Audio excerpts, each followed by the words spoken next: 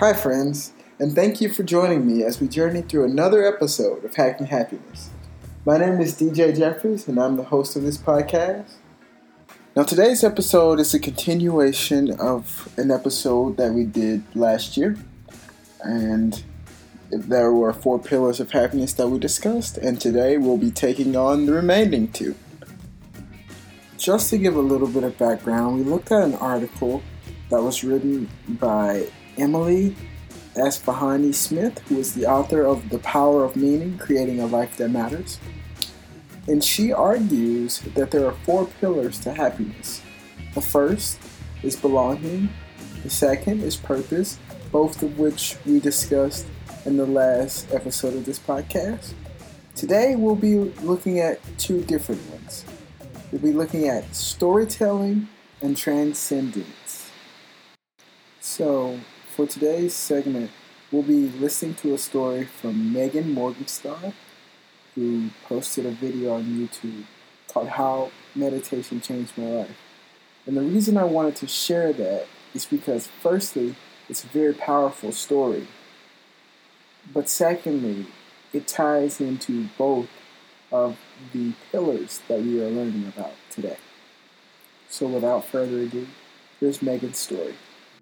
I wanted to talk about meditation tonight. It's quite late. I've been out at the gym and then I've been pottering and I just want to jump on before I collapse. And it's in the back of my mind. I've got to do meditation for the crew on YouTube because it's such a huge, wonderful, helpful thing for your weight loss and your self-esteem and focusing your life and getting rid of addictions and getting clear about what you want and protecting your boundaries. And should I stop now?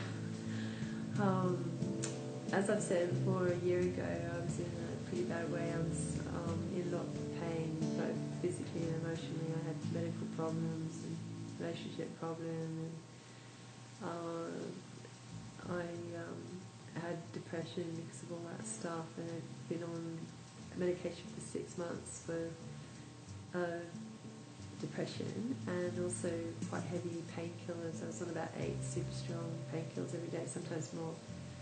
And I was really just wanting to sleep all the time, and it was just after last Christmas I was pretty down. I was walking in the garden and a voice in my head said, "You're better than this." And it really, I know that sounds pretty naff and new age, but that's how it was. And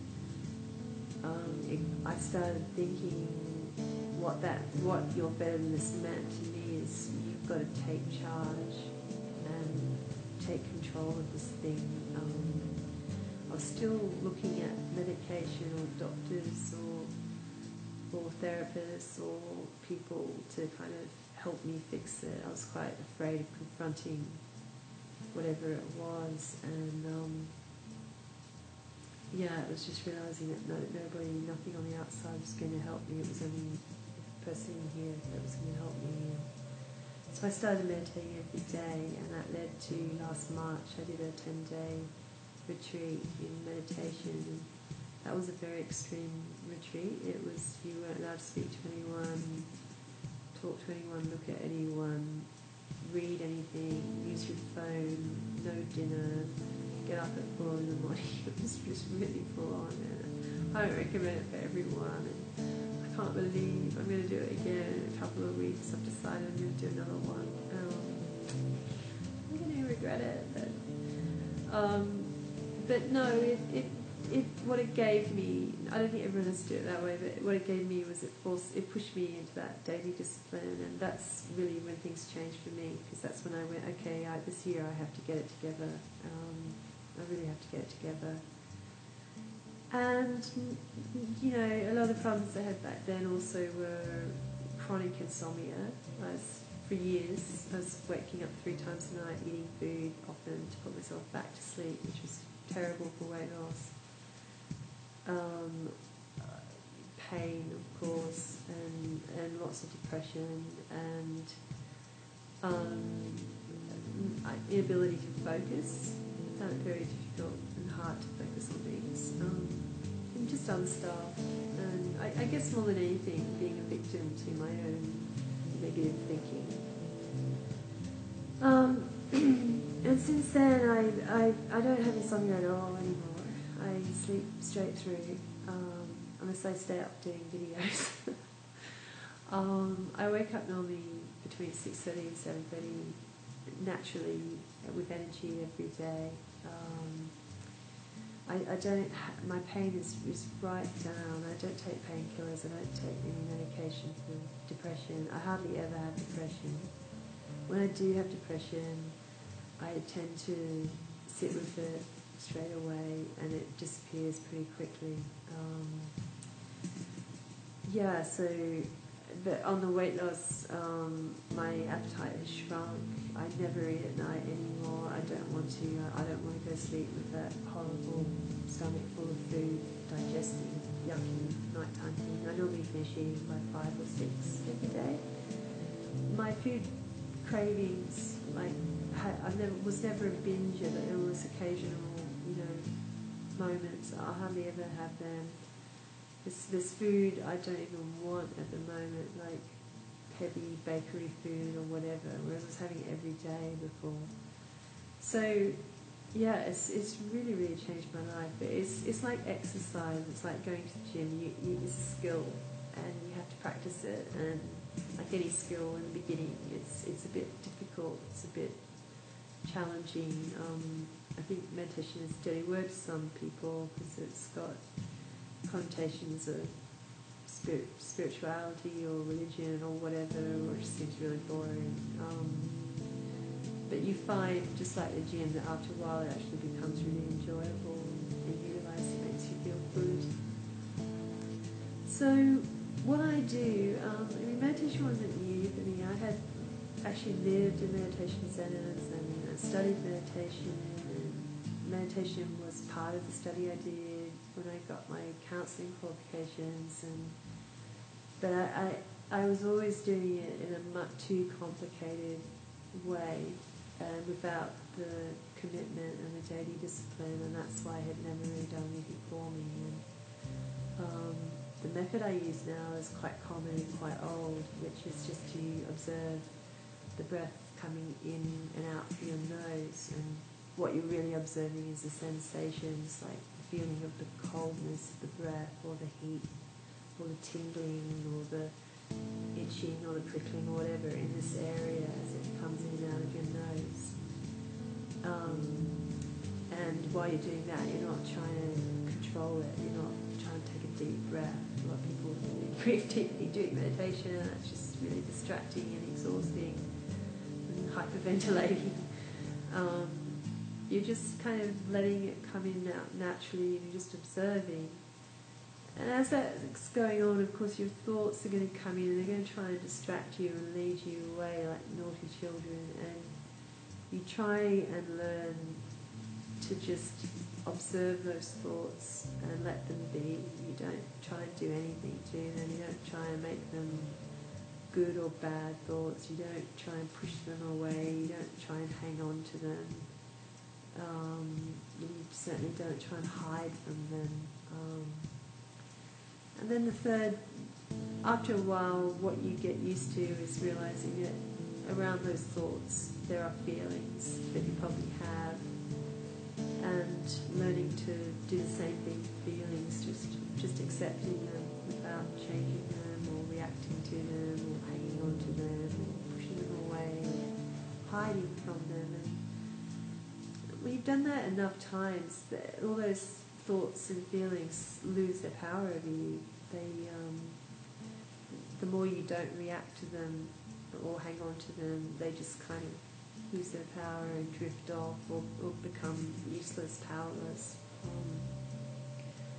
And that's a really amazing feeling when you start to see that happening. It's fantastic. It kind of impacts into other things in your life, like confrontations with rude people don't affect you as much, and having to wait for things doesn't affect you at all anymore. And trying to be clear with people, you just have more of an ability to sit back and wait and speak your mind rather than reacting out Um, it's an absolutely fantastic thing. When I was at the worst of it, I was part of an online community, people with health problems, pain management, depression and anxiety, and it had a list on this site of all the excuse me, that you can get, like doctors and medication and counselling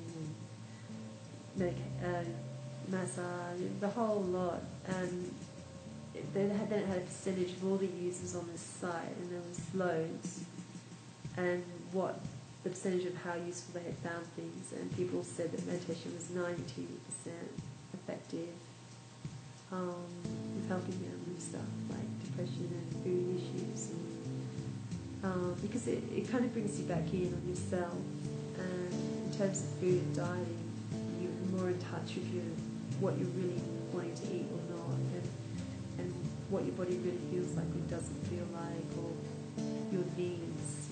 I think meditation helps you gain control of your needs. And last year I've given up so many things that I used as crutches, such as sugar, and never a big drinker, but I still have about 5 drinks a week. I don't have any alcohol at the moment. It's just the need that people in the modern world have dissipates.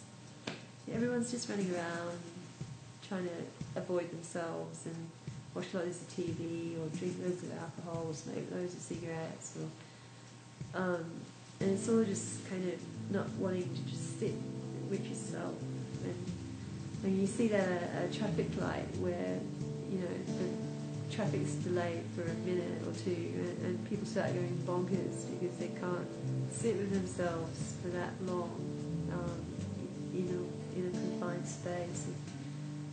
It's a real problem in the world today, and you'll find that if you do try and start with it just a short period every day, 20 minutes or something, and then increase it, you will find a big difference with your relationship with food and exercise and other stuff in your life. And I really, really genuinely hope that you do this, and especially people with depression, because I hardly ever get depression anymore, and when I do, I almost always know how to deal with it, and it's completely because of doing the meditation, and the meditation is what led to this recent big success I've had with weight loss. It led me into that. It wasn't the other way around. So I hope that was good, and I hope you're fantastic, and I'm fantastic, and we're all fantastic, and everything's fantastic. I'll see you again. Bye.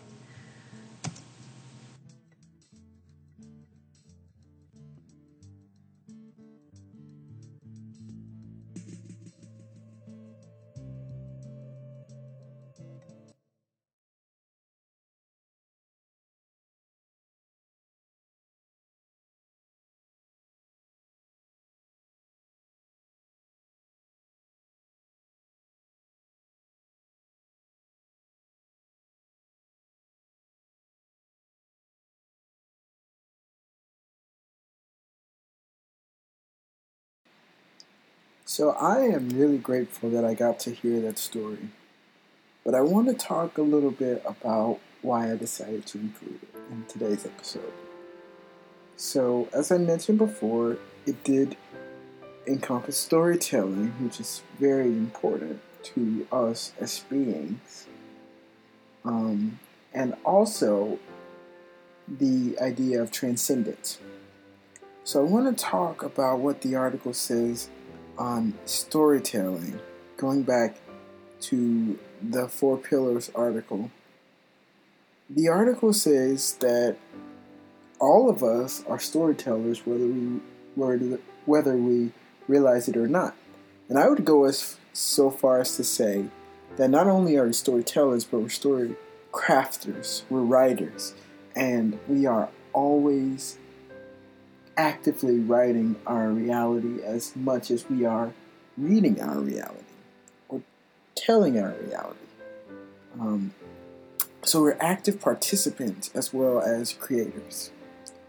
And that's why storytelling is so important to us.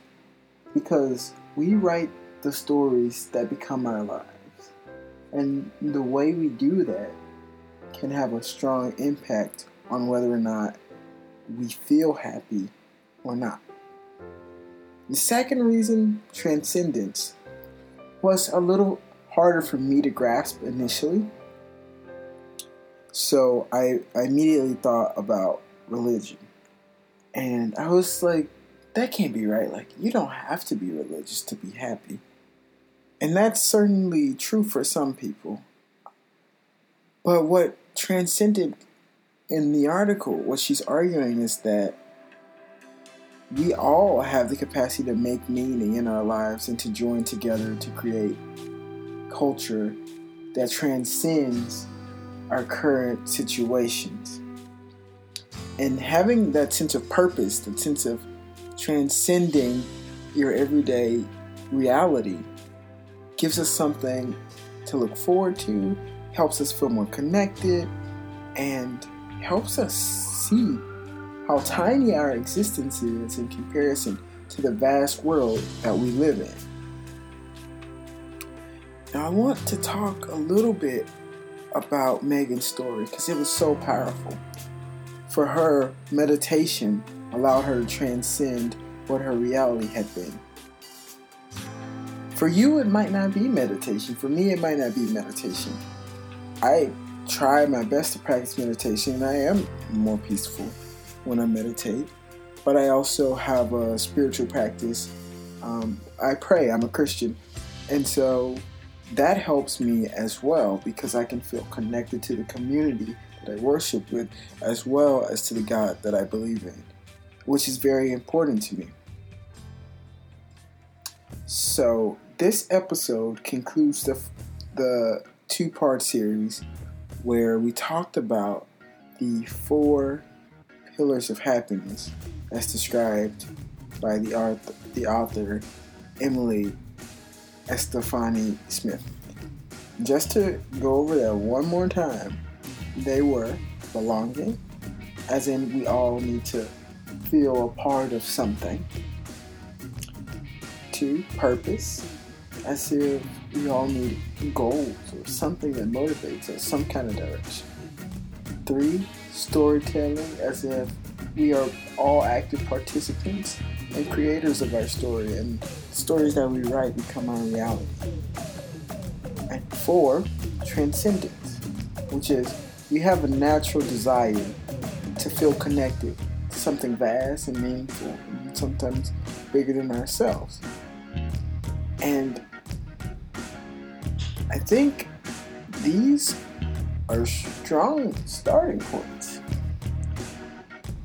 And each of these are things that we can ascribe to incorporate into our lives more solidly. And hopefully, over time, we'll start to realize that we are feeling more and more happy.